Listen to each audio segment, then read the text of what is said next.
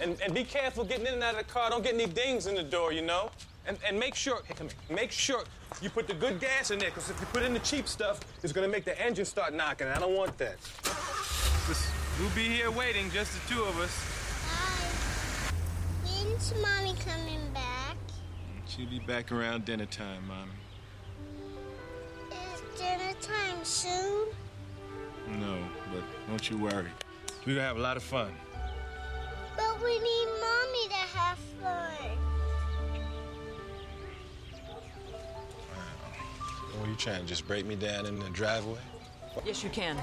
I can! Yes, you can. I really will! Good, come on.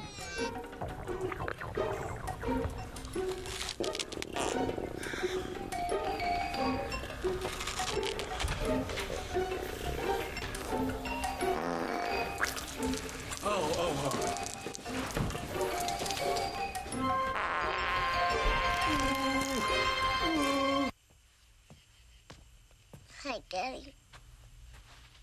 What's the matter, honey? You don't feel so good? You feel like you want to throw up? Okay. Gil. Oh, my God. Oh, Taylor, baby. Oh, sweetie. Oh. Gil, why are you just standing there? Oh, sweetie. Waiting for her head to spin around. You'll be all right. You'll be okay. Oh, wonderful, amazing man. And, well, we started seeing each other a lot. And, we fell in love. It actually happened. And, we've decided to get married, which means that What? I'm engaged. I'm engaged. I'm getting married. So, Dad, stop it. Say something. I'm sorry, what did you say? Dad, I met a man in Rome, and he's wonderful and brilliant, and we're getting married. Mom, what's he doing? George, what is it? Well, it's hot in here.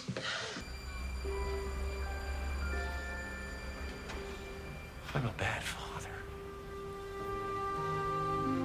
You're not a bad father. When you show up. Mary Jane's Mom, you promised. That's right, I did promise. Okay, all right, we're gonna stop at the kids' shoe department first, and then I gotta pick up my watch from the battery store, and then I'm gonna go to the linen store. Why don't we go to all the stores? Every single store in this godforsaken shopping mall. Wouldn't that be exciting? You know what? Why don't I take the kids, and you just stay here and hang out in the men's department? Maybe there's a jewelry store back at the mall, and I can pick her up a pair of earrings or something. That's good, but we did forget the anniversary. That's right. And that is a major oversight. Okay. So, You look beautiful. Thanks. Hello. Dad? Hi. Where are you? At the airport, our plane's about to take off, but I couldn't leave without saying goodbye. Thank Mom for everything, okay? Dad, I love you. I love you very much. I love you too, sweetheart. Thanks for calling. And have a great honeymoon. Thanks, I will. Bye. Well, happy Father's Day to all you dads. Today was about a little over 11 years ago. My world got rocked. It changed. And all of a sudden, things that were foreign to me became common, like formula and diapers and onesies and going 11 months without a full night's sleep. But, wow.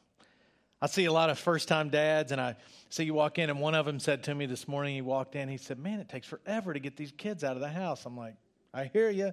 I know what you're talking about. He said, I don't care if we get up at 5. We would still be late.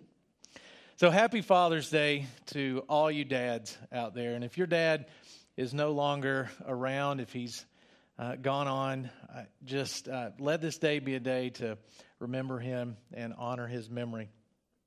Today, we're in the last few installments of a series called Heroes. And what we've been talking about, the teaching team and I have been going through this series talking about how God can use just ordinary people to do extraordinary things. No matter where you are in life, no matter how ordinary you might feel, God can use you to do something extraordinary. No matter how bad you may have blown it in the past or made mistakes, it doesn't matter. God can still use you to do something extraordinary. You know, one of the most awesome titles that any man can have is dad. Throughout life, we can gain a lot of titles as we're working or doing something in the community. We can gain titles, but the greatest one that you can ever have is the title dad. Being a dad sometimes can be humbling. It can be a humiliating experience at times, and you're not always on the same track with your kids. You know what I'm talking about? And sometimes you wonder, were they just put here on earth as a test? Is there something going on I'm not aware of? I mean, God wired them up in a way to see right into what just touches my buttons, and somehow our kids know us more than we even realize. One day, I wanted to tell our youngest daughter, Abby, I'd like to tell my kids that I love them, and we're an affectionate family. So I got down on my knees so I could look Abby right in the eyes, and I said, Abby, Daddy loves you so much. Put my hands on her shoulders, and she looked at me for a second and said, you've got really bad breath. I was like, okay, great. Fatherhood can be confusing, but every dad can be a hero. In fact, every person can do what I'm going to talk about today. Moms, dads, kids, everybody can do what I'm going to share. When I first became a dad, I thought, how in the world am I going to do this? How is this supposed to work? I can't find a dad manual that walks you through it step by step. So I just read every book I could about being a father of, in my case, daughters, and how would God want that to be. And I remember praying, thinking, God, what do you expect of me as a father? So what does God expect from dads?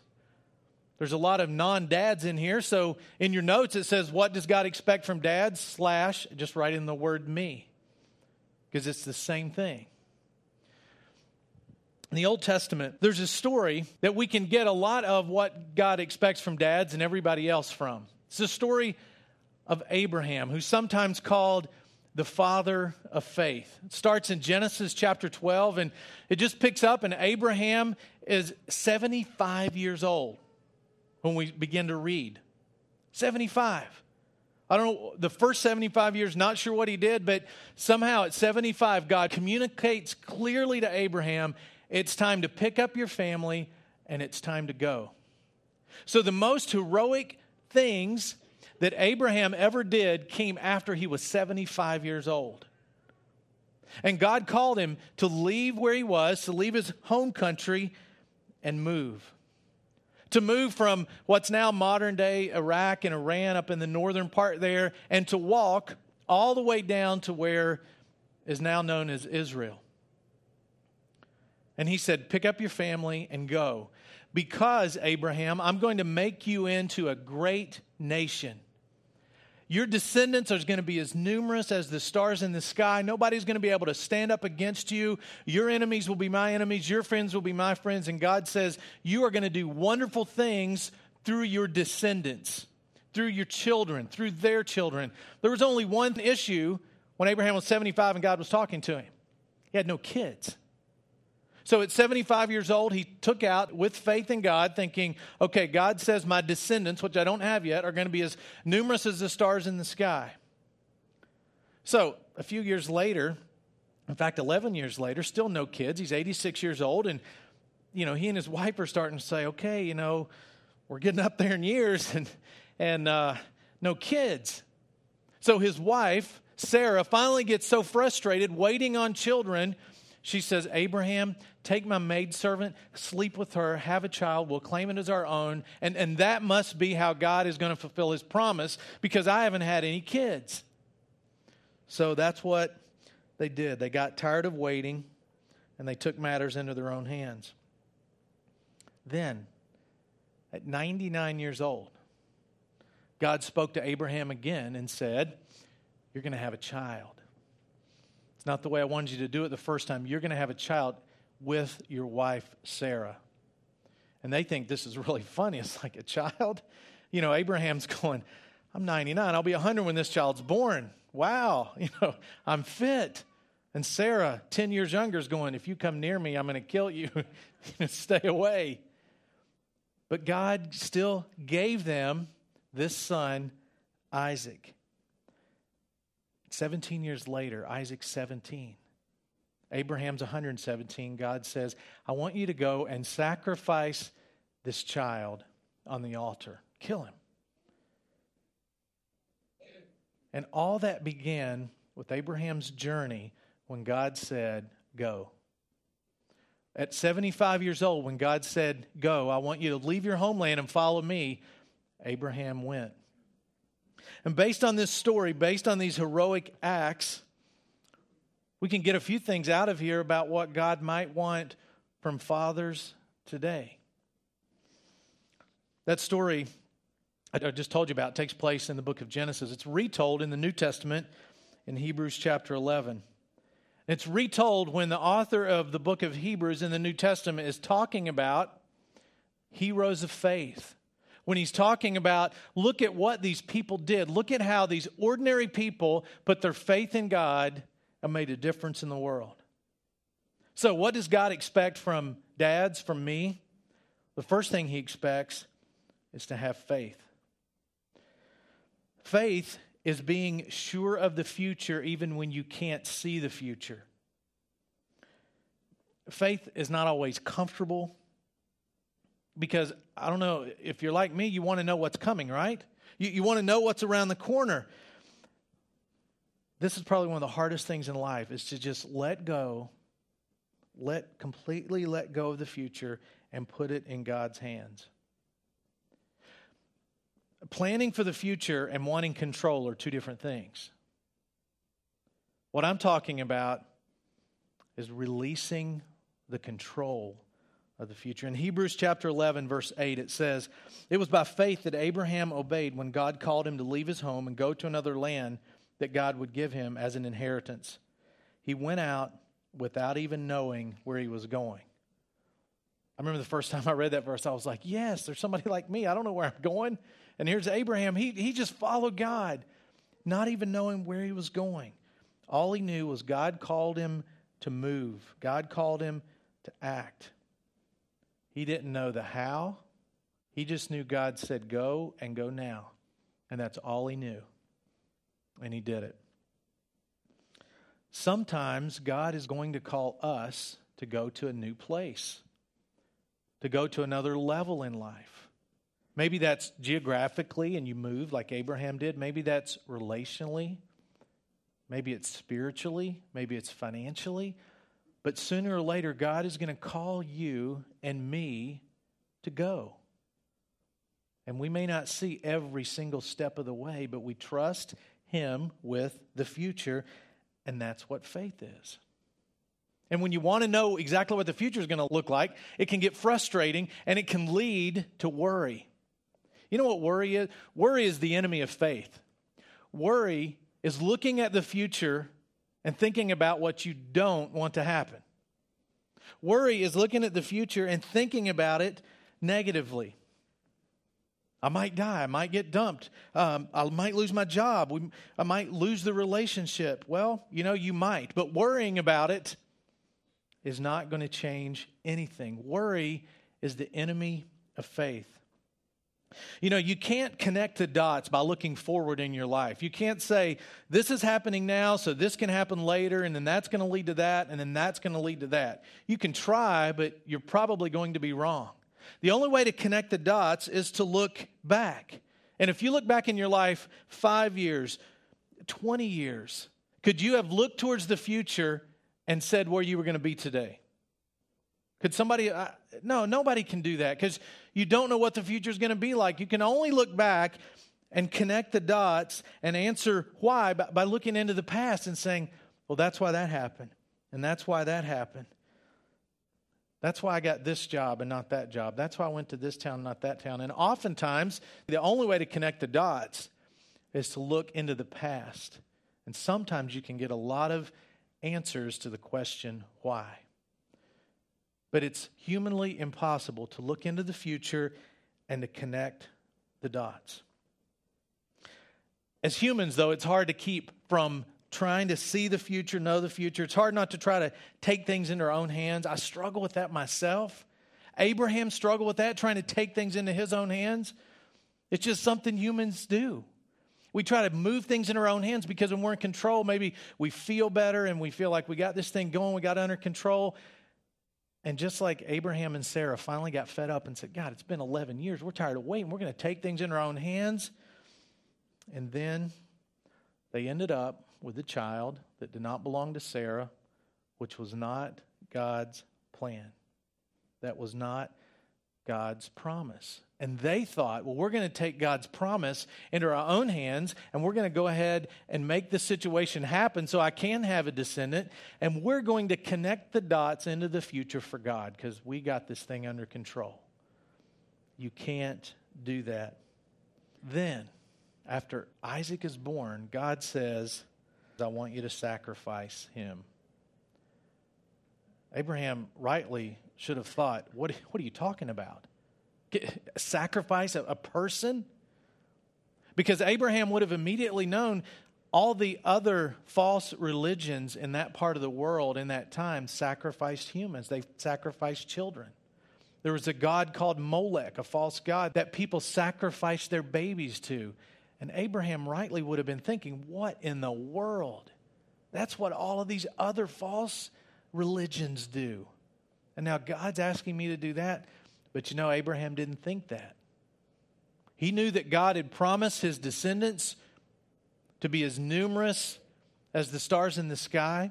He knew that the promise that God made him was going to be fulfilled through this child or his children. So he just followed God when God said, it's time to sacrifice your child. He did not try to connect the dots in this situation. Remember a few weeks ago when I first started this series, I talked about it's okay to plan ahead, just use a pencil, be willing to change at any time. Abraham had planned ahead. He had just used a pencil, and then God says it's time to sacrifice this boy.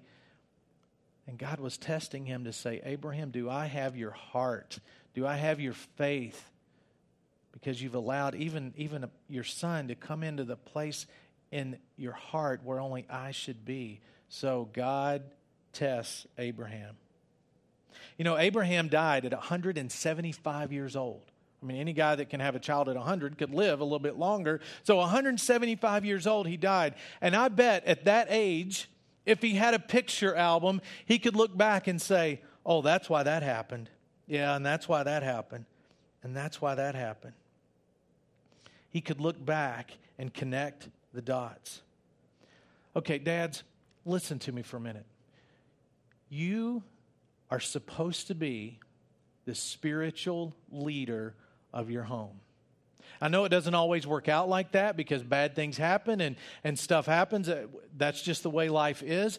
But ultimately, you are supposed to be the spiritual leader of your home. That's the role God gave you. And the greatest gift that you can give as the spiritual leader, or moms, if you're the spiritual leader of your home, the greatest gift that you can give is develop your own faith. Grow in your own faith. Give the future to God. That's the greatest gift you can give to your kids. I know we think, well, if I can get just enough in the college fund and they can be okay down there, and that's great, do that. If I can just earn enough and get them this bunch of stuff, they'll be really happy. Go ahead and do that. But the greatest thing that towers over all of those things is faith. If you develop your faith, you will do way more for your kids than you could ever do with any material thing on the face of the earth. In Hebrews chapter 11, verse 6, it says, without faith, it is impossible to please God. The most stability you can provide in your family, spiritual leaders, is the gift of faith. Faith is giving up control and not trying to connect the dots in the future. It's what Abraham did, and it's what God expects us to do. Another thing God expects of me, of dads, is to have the time. To have the time. Time leads to trust. Spending time with someone leads to someone giving you their trust. Abraham's son Isaac had to trust his dad. This is the son that was born to him in his old age. He's the son of the promise. And now in Abraham's life, God is saying it's time for you to go sacrifice to kill this child that I gave you. So picture the scene. Abraham, 117 years old. Isaac, 17 years old. Isaac he could probably take his dad if he needed to. They're going up on the mountain. God has said, Abraham, go sacrifice this child. Isaac's with his dad like he must have been countless times before going to make a sacrifice. And he's walking up with his dad and he's looking. He's going, okay, fire, wood. Dad, where's the sheep? Where's the bull? I'm getting worried, Dad. What's going on? And all Abraham says, as Isaac's probably going, gulp, all he says is, God will provide a lamb. God will provide the sacrifice. I would imagine he had spent so much time with his dad that he trusted everything his dad told him. And when his dad said, don't worry about that, son, God's going to provide a sacrifice, he needed no more explanation. That was it. He trusted his dad, probably because his dad had spent so much time with him. Time leads to trust. There are 5 destructive words that can get into any family, into anybody's life. I mess up with this all the time. And I'm sure many of you do too. These 5 words can mess up relationship with your kids. It can mess up relationship with your wife, husband, family. It can mess up relationships. It can mess up your relationship with God. Here are the 5 most destructive words. I don't have the time. Dad, let's do this. I don't have the time. Dad, can you go do this with me? I don't have the time. Hey, you want to get into a community group? I don't have the time. How about you come to a Bible study with me, men's Bible study, women's Bible study. Just take another step and get more involved. I don't have the time. Hey, honey, how about we go on that vacation we've talked about for, I don't have the time. Destructive words. And if you find yourself saying those words over and over again, like I say way too often to my family, stop doing whatever it is in your life that's making you have to say, I don't have the time. The reason you probably don't have the time is because you're trying to connect the dots in the future. You don't have the time because you're either working so hard or doing something else so hard. You just don't have the time because you're out there trying to connect the dots and make sure you got the future completely under control, but today you don't have the time. Did you know that God gives you all the time you need to develop healthy relationships? And if you don't have the time to develop healthy relationships, then I believe you're doing something that's not in God's will for your life, because He gives you all the time you need. Abraham would have spent so much time with his son. Isaac would have known the story about how God said, I'm going to make you into a great nation. And the faith of the father was handed down to the son. So as Isaac laid on that altar, and his dad had a knife ready to go at his throat because God said so, Isaac would have known there's got to be a way out of this, because Dad said that God told him that through me, there's going to be descendants as numerous as the stars in the sky. And that the promise will be fulfilled through me. So there's no way I'm going to die. And both of them, with faith that could move mountains, were there at that altar that day. And Abraham had his fist up ready to do the deed with the knife, and God stopped him and said, don't harm the child. Now I know I fully have your heart, I fully have your attention, and I fully have your faith. And I bet that most of the reason that Isaac was able to lay right there is because his dad had spent so much time handing his faith down to his son. So my encouragement to you today is do what you have to stop saying, I don't have the time.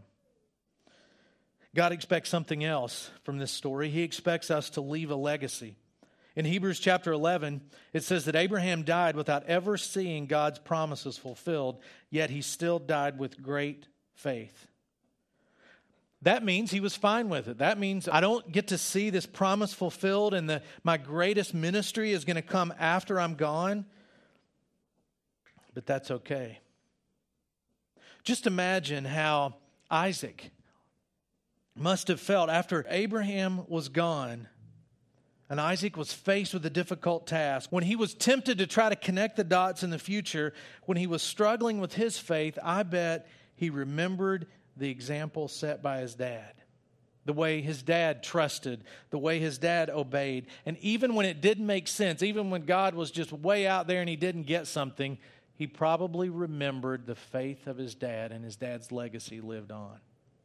The greatest compliment I could ever be paid by my kids is going to be in the future when they're going through their life and they're facing some difficulty or they've made a mistake, they've goofed up and they feel like here's a mountain I can't get across, and they think, what would Dad do? What would Dad say? How would Dad handle this?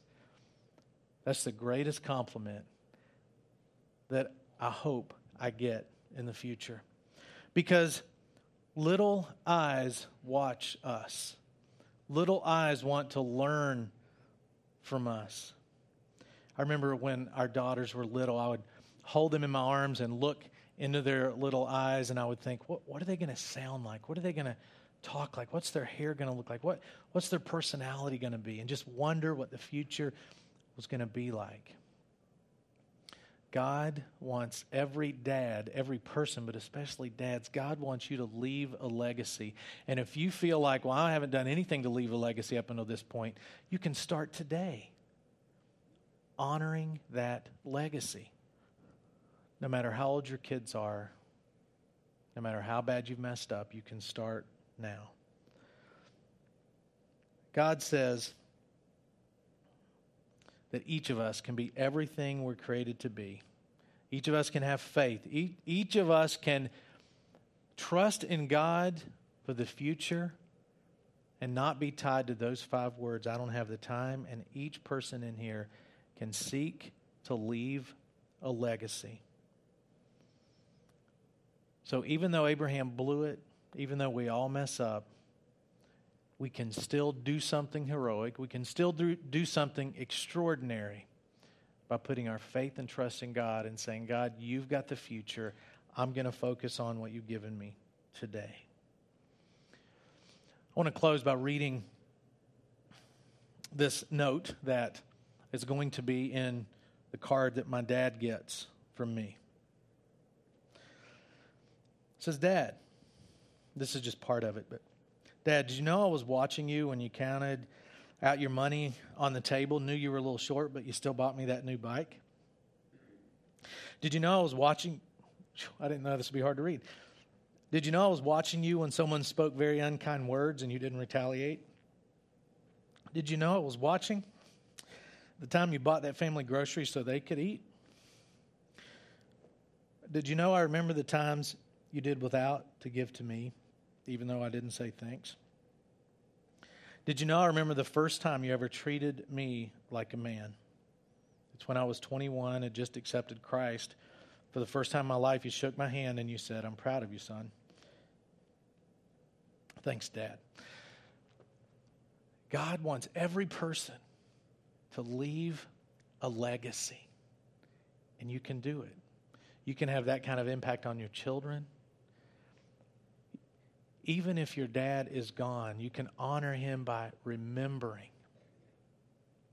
So may this Father's Day be a day that you decide, I'm not going to say I don't have the time anymore, or I'm going to say it a lot less. May this Father's Day be the one where you say, I am going to be an example of faith, and the greatest gift and the most stability I can provide to my family is to hand them faith.